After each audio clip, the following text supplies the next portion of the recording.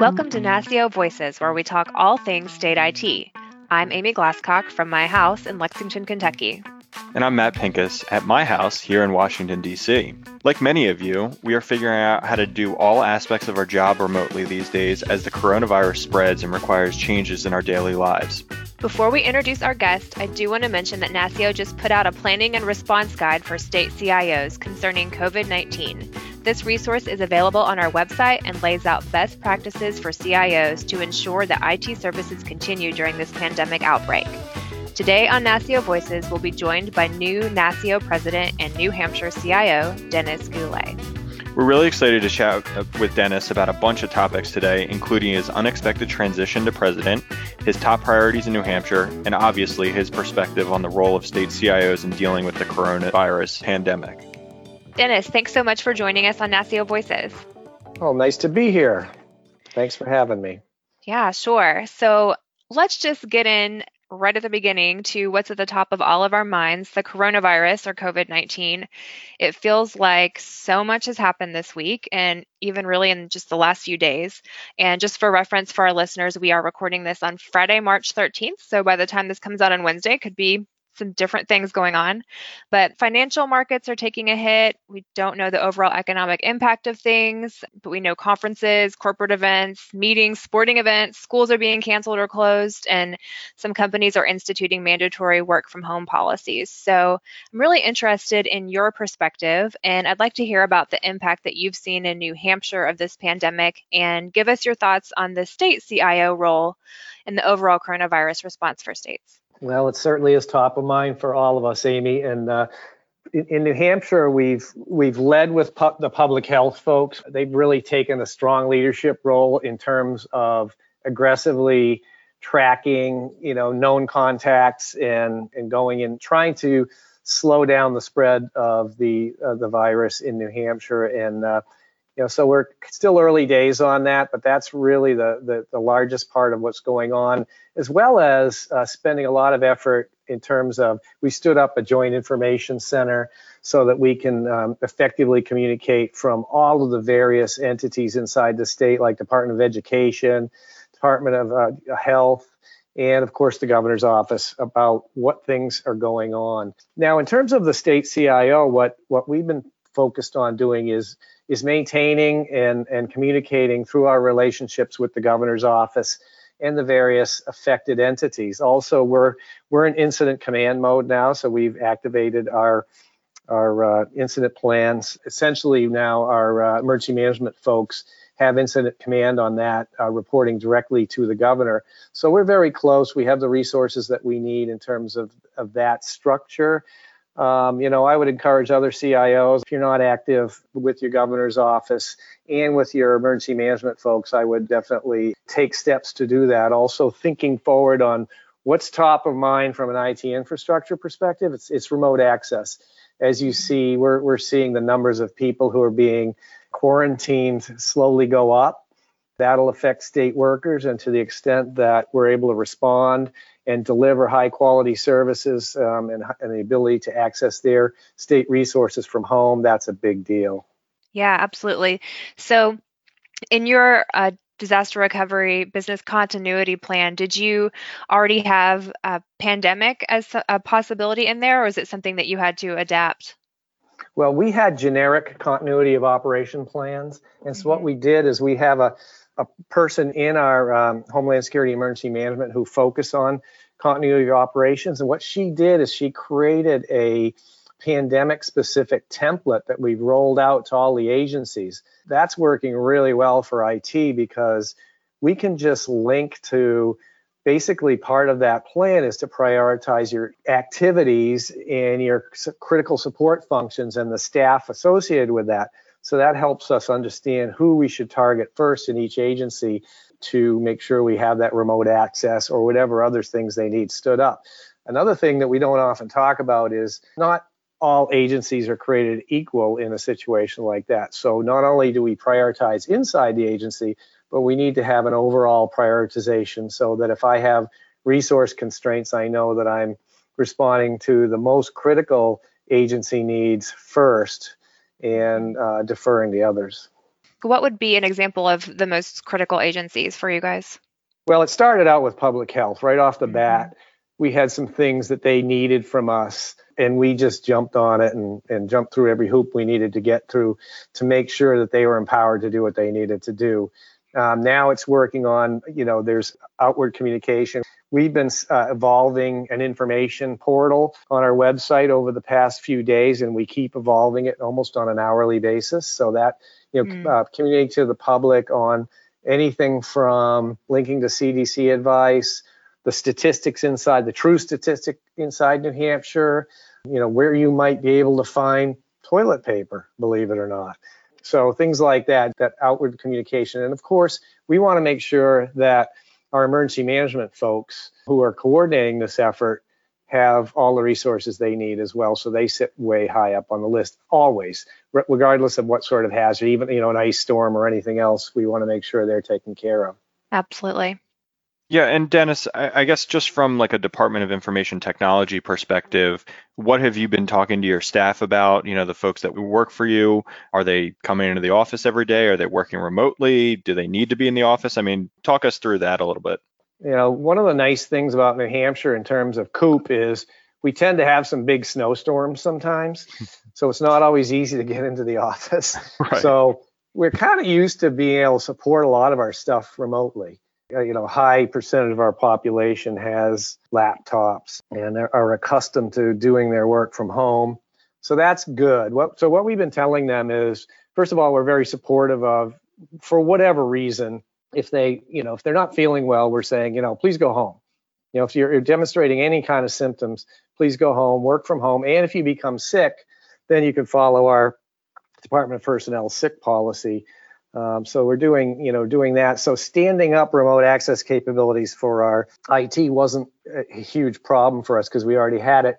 We also are accustomed to running our help desk, our service desk, with remote personnel for the same reason I described before. It's usually a snow event or something like that. But so we're already accustomed to that. So what we're really looking at now is getting ready to, as needed, shift resources maybe from one part of the department to another to help with things like standing up VPN circuits for folks who are going to be working from home in other agencies, or upgrading infrastructure as we start to hit limits on things, because the average number of VPN connections, for example, were fine, 2 weeks ago for any given state are no longer fine now. So that capacity issue is looming, and we have to manage that. We've stopped doing any large gatherings. We're going to do all our meetings virtual. So if, regardless of whether people are home or even in the office, we'll stop, exposing each other to each other right now. And then that will probably serve us going forward. That's great. Well, I'm sure CIOs will have a lot of lessons learned to share after all of this and after we get through to the other side, which I hope is in the near future. Same here. So we originally scheduled you to come on the podcast because you were our new president suddenly, and we thought it would be a great opportunity for our listeners in the NASCIO community to get to know you a little bit better. So let's dive into some of that. You've been CIO for almost 5 years now and served under 2 different governors. Can you tell our listeners a little bit about your background and how you ended up as one of the longer tenured state CIOs? Sure. Well, I worked most of my career in the private sector for software companies, and I absolutely love software companies. The culture is fun. Generally, it's a pretty inclusive culture, a very diverse culture, innovative culture. A lot of times during that time, there was a lot of growth going on in the industry, and it's fun to work in a growth industry. So really enjoyed that. So it was a huge change coming to state government, but I did succeed in making that change. And I think one of the reasons that I've been able to stay doing it and actually have, a governor from each party have me serve them was that I love what I'm doing. I thought when I originally started, I was like, I'll give back and it'll be a duty. It doesn't feel like a duty, even when it's like challenging like it is now, responding to a public health emergency. I'm still liking it way more than I expected. And I think that helps. Another thing I think helps is that, James Collins, our past president, talked about the value and importance of relationships Mm-hmm. inside state government. I couldn't agree more. And I've spent a very significant percentage of my time building, managing, and maintaining relationships with, the governor's office, with our key legislative figures. We have a very large legislature in New Hampshire. We have 400 House members in a small state like New Hampshire and 22 senators. So it's a lot of people to have, and we turn over a third of that number every 2 years. That's a challenge there, but a lot of the key figures stay, and so having those relationships. And then, of course, I do recall when I was being interviewed in a panel interview by a bunch of agency heads back in 2015 before I joined, they said, tell us what your success factors are. And I said, one of the success factors, it will be, at some point you're going to be upset with IT. It's just inevitable. And so I'll feel successful if you call me up and tell me you're upset versus complaining about me in the halls of government. And we have achieved that. So I do get those calls. I imagine some people complain about me too, but I think that it helps to have those. It more than helps. It's magic. It's so important to have those relationships. For sure. And we very much enjoy getting to work with you on a pretty much daily basis at NASCIO. And that's sort of where I wanted to head. Let's talk about your work a little bit with NASCIO. Interested to hear, Dennis, about how you decided to take on a leadership role with NASCIO. Was this something you wanted to do immediately after your appointment, or did it come later? So very early on in my tenure at New Hampshire, I think I joined the state in April of 2015. And then I came to the new CIO orientation in May at mid-year in 2015. And that was so helpful for me. I remember sitting there going, oh my God, I have to do that? I didn't really realize what I'd gotten myself into. But NASCIO's been there all along to kind of help me out. And as I became more comfortable with my role and started to understand what people were talking about, I started to just feel like more part of the family. And I think I just grew into it. When I was reappointed by Governor Sununu back in May, I thought, gee, I've got another 4 years at least 4 years I'm going to do this job. I should really aspire to a bigger leadership role inside NASCIO. And so I spoke to Doug Robinson about that. And, here we are, a little sooner than expected, but I feel good about it.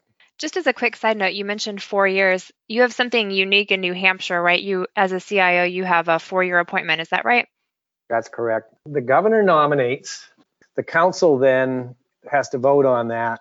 And then once they've confirmed me, it's a 4-year contract. So when Governor Sununu came into office, I still had 2.5 years of my first 4 years. He could have gotten rid of me, but they would have had to pay me for the remaining part of my term. And so it almost never happens, and particularly not if you're in good standing. It's really a great model, especially, with 25 new state CIOs last year. Obviously, we're state agnostic, but in my personal opinion that is a pretty good model to have, especially with the amount of churn we've had in state CIOs over the last year. But just getting back to your work on the NASCIO Executive Committee, this past October, you were sworn in as NASCIO Vice President. And then, bam, suddenly a few weeks ago, Eric Boyette, the NASCIO president, North Carolina CIO, and also an avid NASCIO Voices listener, I should add, gets unexpectedly tasked by his governor to become transportation secretary. Take us through that and talk to me about your subsequent transition from vice president to NASCIO president. Well, first of all, I want to congratulate Eric Boyette. When we talk about IT leaders as business leaders, nowhere is it more evident that success was achieved than when you're tapped to run a business as an IT leader. Yep, for sure. So that's just amazing. It's just amazing. And I'm so proud of what Eric has accomplished. When Doug called me about him leaving, I just was immediately mentally on board. I'm like, okay, I don't really know what I'm doing, but I'm going to get on board and I'm going to make it happen. And so that's really been my attitude since then is, okay, let's figure out how we're going to, working with the very strong NASCIO staff and to fill the void in the vice president slot and then the subsequent void in the director slot. So I really want to get on that and try to have as little disruption in leadership and in pursuing the work plan as possible. So that's really how I've approached it, and that's my mental state, 100%. That's great. Yeah, that's kind of what I was thinking with my next question. Since it is sort of an unusual situation, what was your main focus as you fulfill the remainder of that term for the next 6 to 7 months? Well, I don't want to disrupt the existing work plan or Eric's priorities, particularly his workforce priorities. That's important stuff that he had going. I didn't see any reason to disrupt that. And so I want to make sure that the work plan and the NASCIO priorities that were set by Eric, I fulfill them to the best of my ability as we go forward in this, what I consider a caretaker role that I'm in now. Gotcha. Great. So talk a little bit about your top initiatives in New Hampshire as the CIO in New Hampshire.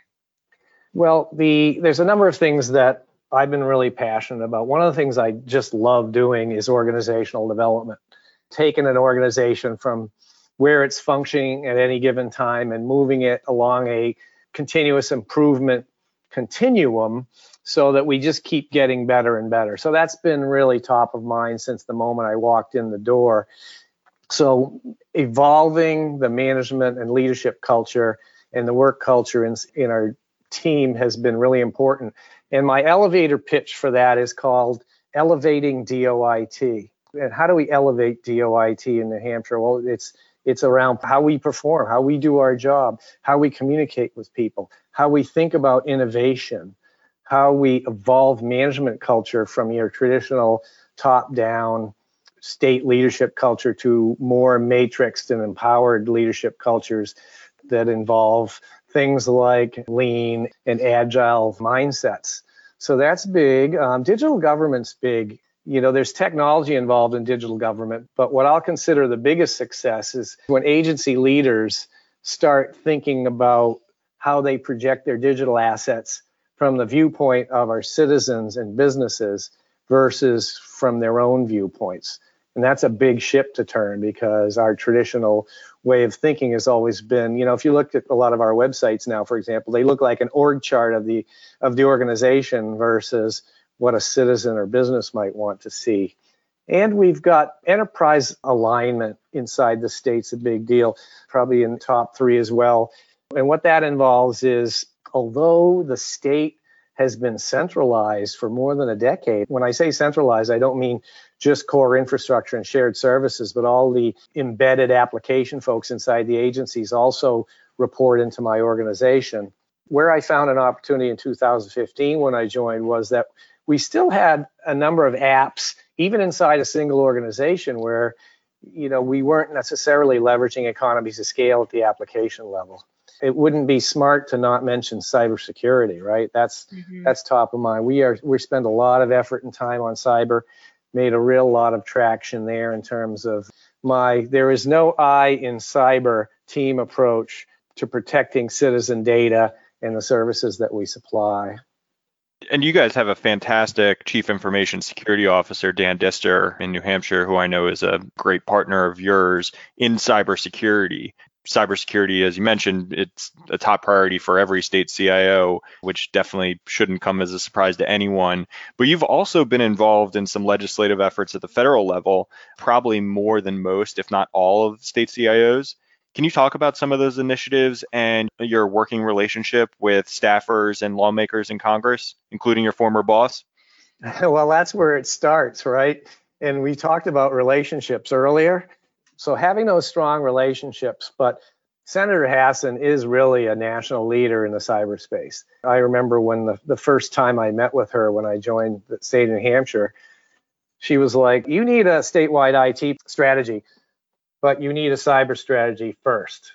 So we very quickly put together a cyber strategy. We very quickly started building, a team approach to cyber that's been very effective. The legislation that's in flight now, both on the Senate side and the House side, are, if passed, will be extremely helpful. I'm particularly interested in the House legislation that would provide some grant-making capabilities that don't flow through the traditional way through the Department of Safety. I mean, we have benefited from those DHS grants that go through safety, but having the stuff that's targeted and focused on cyber and administered by cyber professionals, I think is important, particularly now with the challenges we're having with our municipal cyber, our towns and cities and county governments who are really the soft targets for the bad guys with ransomware. So I'm really excited and hope to see that passed. On the Senate side, with these cyber coordinator for each state versus the folks that are spread very thin now in a regional basis, that's pretty exciting too, to help us. I think there's a lot of misunderstanding, and particularly now when we have a lot of folks who just joined their roles is, well, what are these federal entities there for? What will they do for me and not do for me? And of course, we've seen, I think I have some stats here. In September 16, the Multi-State Information Sharing and Analysis Center, MSISAC, had 1,000 members. As of 2/3/2020, they had 9,000 members. Wow. That MSISAC is an important resource for state, local, and tribal governments, and we really want to make sure that the functions that they provide are not only maintained, but enhanced. Yeah, and from a congressional perspective, and I'd just like to get your thoughts on this, I think with the high-profile ransomware attacks, when you're seeing these headlines on the New York Times, on nightly news, Congress has certainly increased their interest in providing resources and introducing legislation over the last 6 to 9 months. Have you seen that change? Is that noticeable to you? Hearing that it's being spoken about is always the first step. And having that awareness, I think the awareness at the federal level is very high. And that bodes well for making improvements, for sure. Although in New Hampshire, we just received a setback just today, actually. I had a statewide cyber summit scheduled for early April, which we just decided to postpone today for obvious reasons. Right. But, a little setback there. I'm really encouraged by the fact that I believe that our folks in DC are having a growing understanding of the value of cyber investments in states beyond just the traditional Department of Safety DHS grants. Right. And we would love to see some traction on those bills that you mentioned. The last thing, I'd be remiss if I didn't mention .gov. I recall we did a press conference right before the First in the Nation primary in New Hampshire. I was watching the Assistant Secretary of State for Elections talk about how citizens find out about what's true and what isn't. And he said, look, to come to nh.gov, it's the definitive source for your election information in New Hampshire. And making the .gov domains more accessible, not just to state government, but to the state local governments as well, I think is important to both in terms of cybersecurity and combating disinformation.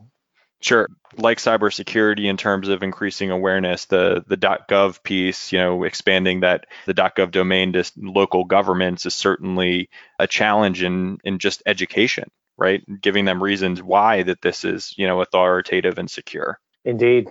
And the small fee that's associated with registration, which doesn't look significant to me, does look significant to a number of our political subdivisions, but also even caring about cyber, to be honest. Right. In these. So it starts with caring. It starts with understanding how to combat disinformation. I'm seeing more requests to me, because I'm the person that the requests come to use the nh.gov. And I'm getting more requests from local governments now. It's starting to perk up a little. So I don't know if that's a trend or just a short-term aberration. Right. That's great. So this is always a bit of a hard transition. Amy's a lot better at it than I am, but we're going to do it anyway because it's time for the lightning round, which is when we get to ask you some deep probing, hard-hitting questions. Are you ready, Dennis? I'm ready, Matt. All right. So as you may know, Amy and I have a deep love and appreciation for music and especially live music. So first question to you is, who is your favorite band and why? Well, that's a really hard question to answer because I love music. But when you force me to think about it, I have to say Elton John. And the reason is that, not only have I loved him since maybe I was a youngster just beginning to like music, and because of his great lyrics, really a lot of things that would just, touch your heart or hit somewhere important in your psyche as you're listening to it. But also I've seen him live, in fact, twice I was able to be in the front row for live concerts. One was a full band. The other was him by himself behind the piano. Unbelievably tight, unbelievably, emotionally stimulating. And there's Elton John. The last time I saw him, he wasn't a young man. I think he played for over 3 hours straight without a break. Yeah, the guy is a performer. Second question. If you weren't state CIO, what is or what would be your dream job? Well, when thinking about that, I don't think I can make a living at this, but taking children out on the ocean and exploring, showing them what's the ocean like, particularly offshore. You get 25, 30 miles offshore and you see whales and you see marine life and you see all the different things that are happening and you see the wonder in their eyes. But also a lot of kids don't get to explore that and understand that really important resource that our ocean is. That's something that would be a dream for me, would be to 4 or 5 days a week, if the weather's nice, be able to take children out and expose them, particularly kids that weren't probably going to be able to be exposed to that, to do that. That would be great. Maybe a job or a hobby during retirement. Indeed. That would be very cool. I've thought about it. All right. And last question in the lightning round. What is the best piece of advice you've ever been given, either personally or professionally? I had a boss early on in my career, and I was kind of a wise guy when I was younger. I've mellowed a lot since then. So I remember being in this mental state where I was like, I'd really like to try this innovative thing, but I don't know what'll happen when I do it. That fear, uncertainty, and doubt that you have with respect to innovation and trying something new in hopes that you can make things better. And my boss looked at me and he said, "Dennis, just create the problem," which to me has always meant go do it and then deal with the challenges as they come up. So I've remembered that for my entire career. And he also told me some advice one time when I was challenging him on something else, that he said, "Dennis, go ahead and do whatever you think your career can withstand." Oh. And that's not horrible advice either. No, it's not. Very practical. Yeah. Very practical. Well, Dennis, can't thank you enough for joining us, especially, we know how busy you are, and, wish you the best, and thank you again. Well, thanks. It was great talking to you both, and we'll see you soon. Thanks, Dennis. Hang in there. All right. Thank you. Bye. Thanks for listening to NASCIO Voices. We'll put a link to our COVID-19 preparation document for CIOs in the show notes. We'll talk to you again in 2 weeks, and until then, stay safe. Bye-bye.